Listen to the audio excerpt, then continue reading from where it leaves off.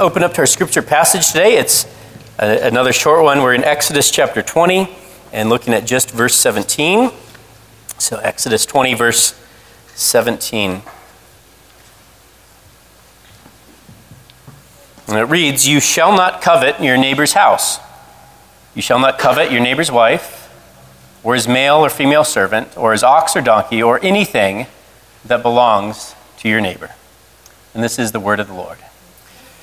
Father, we ask that you would speak to us today. Lord, you know our hearts. You know everything that each one of us has been struggling with in this last week. We pray that through all of that noise, your Spirit would speak to our hearts and do what only your word can do, to transform our hearts, to make us look more like Jesus. Father, we need you to do this. We cannot do this on our own. We ask that your Spirit would now do and work in us for your glory. And we pray this in Christ's name. Amen. Well, anyone here who maybe grew up in the 90s like I did, remember the Game Genie. So this was something that had come out, and it was a cartridge that you could plug your game cartridge into and then plug it into your console, and it allowed you to access every cheat code imaginable for every game there was out there. So you could get invincibility or superpowers or thousands of coins.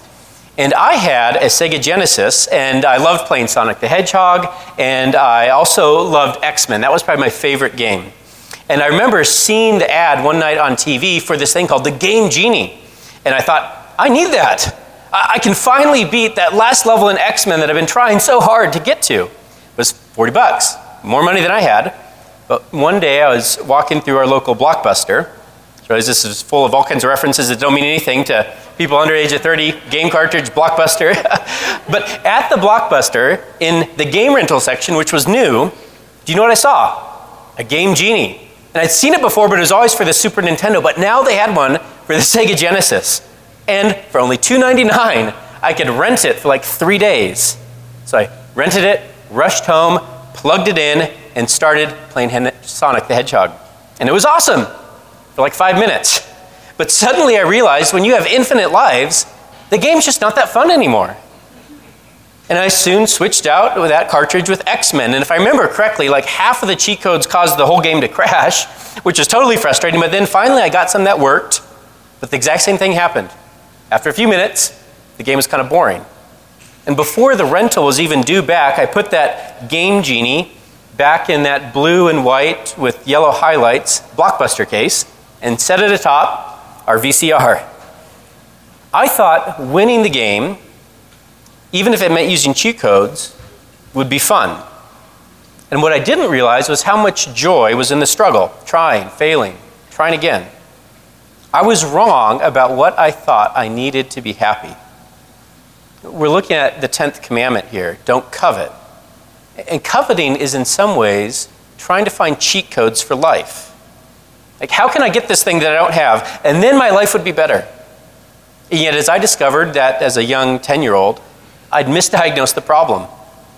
Cheat codes won't make me happy. And in the same way, getting everything that you think you want isn't going to make you happy. We're actually really bad at knowing what we need most. We're getting to the end of the second part of the second mini-series through the book of Exodus that we've called the gift of the law. And one of the things we're trying to show you is that one of the purposes of God's law that is highlighted here is it's not like the eternal report card that God uses to see how much he's going to like you, but it's actually his blueprint for a beautiful community, and a community that represents his beauty and love. And what I want us to remember this morning is that we covet because we think we know better than God. We covet because we think we know better than God. And we'll look at this just 3 ways. First, it starts in the heart, it leads to sin, and then it's based on a lie. So this is the first command that deals firstly with our hearts. The hearts come in with all the others, but this one starts off with that. And it shines a light to what is going on in your heart and says, guess what? God cares about your thought life.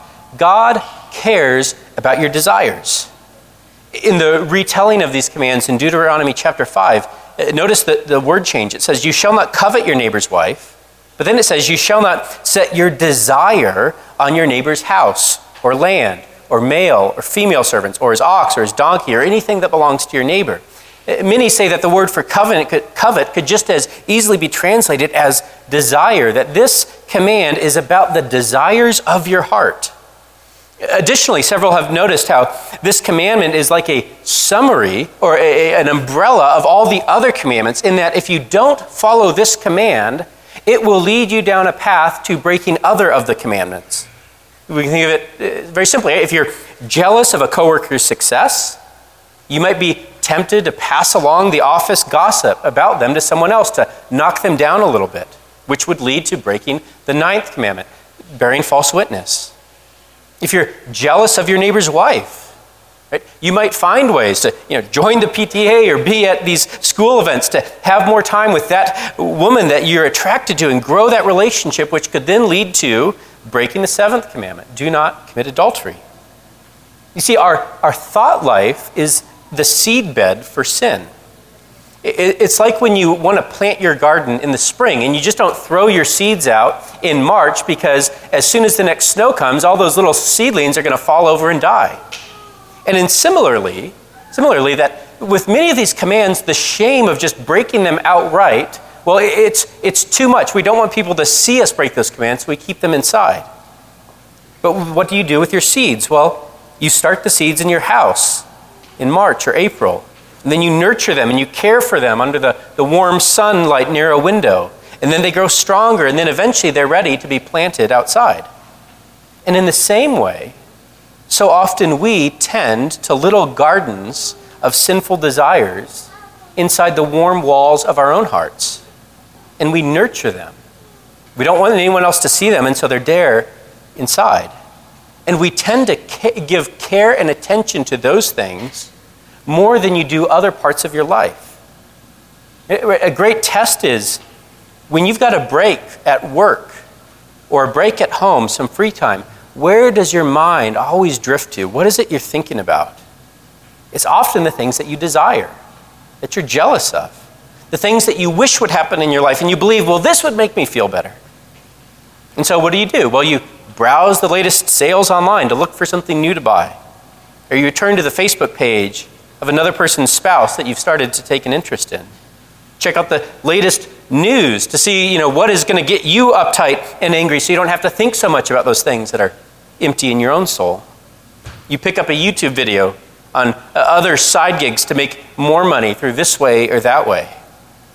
And some of this stuff isn't necessarily bad, but notice how you are tending to those desires. You're caring for them like little seedlings that need water every day to survive, and every day through what you put into your eyes and hear, you feed those things.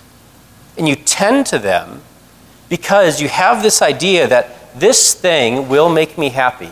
This is what I need to cope in the world. What seedlings of desire are you nurturing in your own heart right now? What ideas do you tend to in your free time?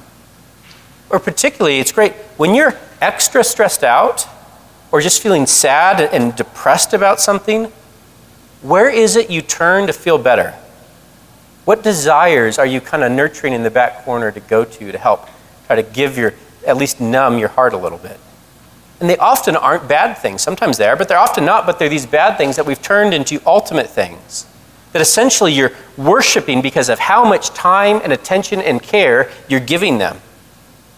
And so what desires and temptations, whether it's greed or lust or power or unrighteous anger or contempt or jealousy, are you feeding into your heart?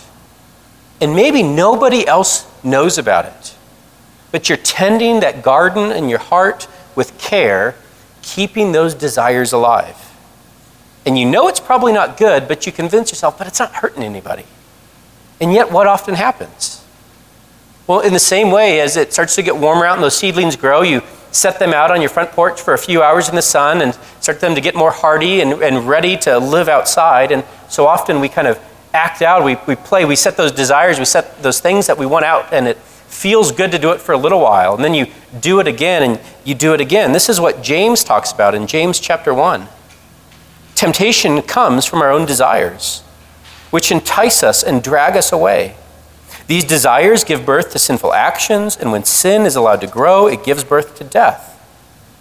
See, this commandment is aimed at keeping those seeds from growing into full-blown weeds that you can't pull out because they're so deep. But it also shows that God cares about what goes on inside of your heart. Like, your life might look squeaky clean on the outside, but that doesn't impress God, because he's looking at the narrative of your heart and the things you're longing for and what you say in the moment that no one else hears. So what is it that you're doing with what goes on inside here? Those desires, those secret sins that maybe no one else knows about. Have you grown okay with them? I mean, I'm not actually doing any of this stuff. Have you just given up on trying to put them to death? Have you reached a compromise with those desires? I think probably a lot of us, we have these sinful tendencies that we hold on to because we're afraid. We don't want to give them up. They're therapeutic for us. But we know we can't go too far, and so, well, I'll let it go this far because I need it, but it won't go any further.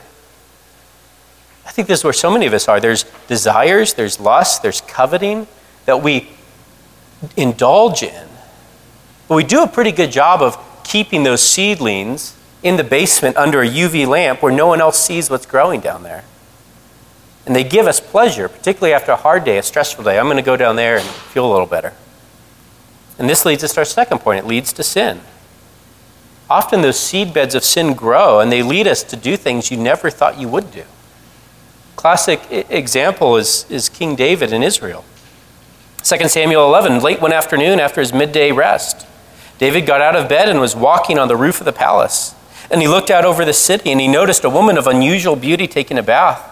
He sent someone to find out who she was, and he was told she is Bathsheba, the daughter of Eliam, and the wife of Uriah the Hittite. And then David sent messengers to get her, and when she came to his palace, he slept with her. Here we can see that progression. David's just looking out on the city, and then he sees this woman who's beautiful. She's taking a bath, which only probably inflames those desires.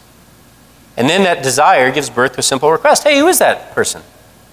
And then that simple request gives birth to something that doesn't necessarily cross the line completely, but still does. Well, summon her. And before he knows it, he's committed adultery, and now he learns she's pregnant. And now he's stuck in even a deeper web because her husband is out at war where David probably should have been. And how does he cover this up? And so he's got to devise this incredible scheme that ends up with Bathsheba's husband, Uriah, being killed, and David covering it all up. It started with one second glance, one desire that grew. See, coveting leads to breaking a number, if sometimes not all, of the commandments. The heart is the seedbed of sin, and if it's left to grow, those seedlings can lead us to committing sins that you would never dream of doing. You may say, well, I would never let it go that far, right? I'm in control of my own little garden here. I'm sure if you had talked to David 3 months earlier before all this took place, he would tell the exact same thing. Oh, yeah, I would never let it go this far. And yet look how easy it is to go down that path. In the presence of those sinful desires, let's say you think, well, I've got these things deep hidden in the basement of my heart. No one knows they're there. I guarantee they're having other effects on your life. Listen to James 4. What is causing the quarrels and fights among you? Don't they come from the evil desires at war within you? See, what is it that causes the constant fights between you and your spouse, you and your parents, you and your kids, you and your coworkers, or other family members? Right? Like, why is it when you're around them, you're always so irritable? Why is it when someone says this thing, you immediately go to code red and let them have it and blow up? Why is it? It is so easy to make a critical comment about that person. And we want to say, well, that's their problem. They're the ones, right? If they wouldn't do it, I wouldn't do this. They're the ones that need to change. And yet James says, not so fast. Don't those things come from the evil desires at war within you? This verse, I remember when it first just hit me, and it's had a big impact on my life and opened my eyes to how easy it is for the sins that I nurture in here actually have an effect on the day-to-day life with other people around me, even when I'd think, well, that sin's not hurting anybody. We want to think that the relational stress that we have is the other person's fault. I hate it when they do this or when they say that. If they would just change and stop doing this, then I wouldn't get so upset. And you'll admit, I know I shouldn't let it bother me so much. I'll try to do better, but it's mostly their fault. I'm just reacting to what they started. But James doesn't let us off the hook. What if the reactions that you have in your life are more about the sinful desires that you've been nurturing in your own heart than what that other person just did to you? And what if the way that you react and you lose your temper or say something that you regret is tied to those sinful desires that you've been secretly nurturing, and it's leaking out into all your other relationships? We can tie it specifically to coveting. So you really wish your spouse was more like this. Why can't she be more like that, his spouse? Why can't he be more like that other guy?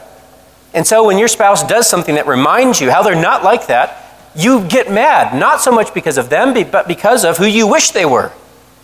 And you're comparing them to someone else. You're coveting. So seed beds of discontent that you've been nurturing in the basement of your heart that are poking out into these other relationships. Actually, I don't even think it's often that linear. That when you're coveting and always focused on all these things you don't have, it creates a general attitude of discontent that shades all of your other interactions in life. Coveting robs you of joy and delight right now. It keeps you from seeing the good things around you. Coveting is like the inversion air that we get in this valley, usually around now, right? And we were reminded this morning as we're driving into church how beautiful it is, right? The pristine mountains and white-capped peaks. And coveting is like the inversion air that settles in the valley of your heart and keeps you from seeing all the beauty that is around you day after day after day. And all you can see is the yuck. Right? And you think, I got to get out of here. This place is horrible. No, it's not that. It's what's surrounding your heart. It's clouding your vision so you can't see the good. Do you realize that the time and attention you spend for wishing for all these things that would make you happy is harmful in that it is actually robbing you of joy right now? Desire is like this black hole that is never satisfied. And then on a third point, it's based on a lie. Our lack of contentment is based on a lie that goes all the way back to the Garden of Eden. That the limits that God has placed on my heart or on my life are actually bad for me. That's the lie. That if I could just have this thing or that thing, then I'd be happy, then I'd be content. These rules that God's made for me are not for my good, but they're keeping me from my best life. If I could get a game genie for life, a few cheat codes, then I could fix all my problems, I'd win at life, and I would be happy. Francis Schaeffer writes about it in his book, True Spirituality.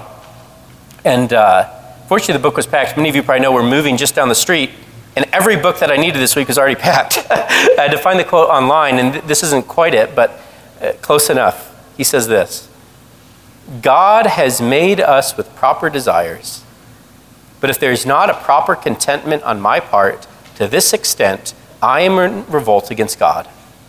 And of course, revolt is the central problem of sin. When I lack proper contentment, either I have forgotten that God is God, or I have ceased to be submissive to him. We are now speaking of a practical test to judge if we are coveting against God. You ever thought of it that way? We actually covet against God. A quiet disposition of the heart and giving thanks at any given moment is the real test of the extent to which we love God at that moment. Let me say that last part again. A quiet disposition and a heart giving thanks at any given moment is the test to how much we love God in that moment. What's gone on in your heart this last week? What's been the balance between thanksgiving and peace and discontent and irritability? And where does it lie? And you can tell, is it more on the thanksgiving and peace side? Well, you're loving God well. More on the irritability and all you see is that cloudy brown air and nothing beautiful? Well, it might be because you've forgotten how to love God. You're coveting God, actually. What does that mean? You're jealous of the control that God has in your life. I know better than God how to run my life. I know better than God how to do this and that thing. And that is ruining every other part of your life. It is tearing you up inside, right? It doesn't go well to try to fight with God and think, get over God, I can do a better job than you. And yet how often don't we live our lives that way? By what goes through our minds, and we say and we think in our hearts. Like, don't be deceived, brothers and sisters. The lack of contentment we have in our life isn't because it's a lack of stuff or a lack of different circumstances. It's in the end a lack of God. It's not going to be found in better health, less debt, more savings, a different job, a different house, more kids, fewer kids, a different spouse, a different place to live, ongoing struggles with mental illness. Do you realize you could change every single one of those things today, and tomorrow you would wake up just as empty and miserable as you are right now? Desire is this black hole that sucks the life out of your life. And I don't mean that all desire is bad. No, we should desire God. We should desire his gifts. We should desire holiness. It's okay even to want things to be better. Lord, please end this suffering. I don't know if I can take it. And yet, so often, beneath that is a discontentment towards God and how he has laid the chips down for your life. He said, no, this isn't right. I want to do it myself. You think, when you're discontent, what you're thinking is, I could do a better job than God. And you're trying really hard. That is why so many of us, we live in this state of stress and anxiety, because you are fighting against how God has laid down the boundaries of your life. And what joy there is found in realizing that they're good for you. Paul gives us a better model in 2 Corinthians 12, starting in verse 7. So to keep me from becoming proud, I was given a thorn in my flesh, a messenger from Satan to torment me and keep me from becoming proud. And people have wondered, well, what exactly was it? Was it a physical infirmity, a mental struggle, some sort of demonic thing? We don't know. I don't think it matters at all, because Paul's point is this: will I be okay with how God has ordered the details of my life? Or will I always be fighting against how my life looks by comparing it to everybody else's? And Paul continues, 3 different times, I begged the Lord, take it away. Each time he said, my grace is all you need. My power works best in weakness. This doesn't mean we take it to some extreme that lacks all common sense. So I'm not going to eat today because God's grace is all I need. It's not what he's saying, but we also need to recognize, as we read in Deuteronomy 8:3, yes, God humbled you by letting you go hungry and then feeding you with manna. He did it to teach you that people do not live by bread alone. Rather, we live by every word that comes from the mouth of the Lord. It means you can be filled with bread and still be starving. You can have every one of your dreams come true and still wake up empty. Because there's a need in each and every one of our souls for something this earth cannot fill. And it is God himself. Not the perks you get from having him as your friend, but actually him. As Augustine said, our hearts are restless until they rest in you. God's grace is sufficient for you. And coveting is because you've bought into this lie that his grace isn't enough. And thinking, oh yeah, I need grace, but I need a few add-ons as well. Well, what you're really saying is the add-ons are what I love the most. I love this quote from Herman Bavinck, as I've read several times, where he writes, in this consists the greatness and miserableness of man. He longs for truth and is false by nature. He yearns for rest, yet throws himself from one diversion upon another. He pants for permanent and eternal bliss, yet seizes on the pleasures of a moment. He seeks for God and loses himself in the creature. He forsakes the fountain of living waters and hews out broken cisterns that can hold no water. He is a hungry man who dreams that he is eaten, and when he awakes, he finds that his soul is empty. And isn't that how so many of us are? And friends, what are you filling your soul with? Is God enough? Have you tasted his grace for you? Are you happy with him? Is he the greatest thing that you desire? and say, Lord, whatever else might happen, I get you, and that's okay, even though it's going to be really hard.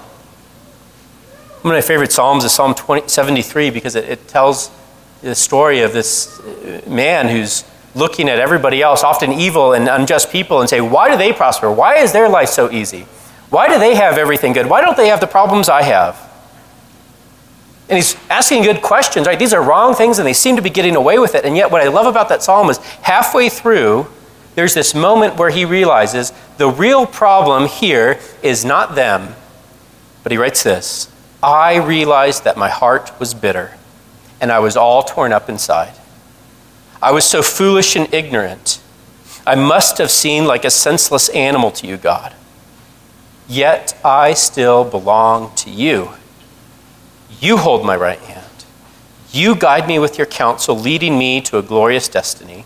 Whom have I in heaven but you? I desire you more than anything on earth. My health may fail, and my spirit may grow weak, but God remains the strength of my heart. He is mine forever. Let's pray. Father, this is something every single one of us needs so badly, and deep down we know it, and yet I think we're all so afraid to admit it. Probably many of us, if not all of us, would agree, oh yes, God is good, and I love him, and I want him. He's the best thing.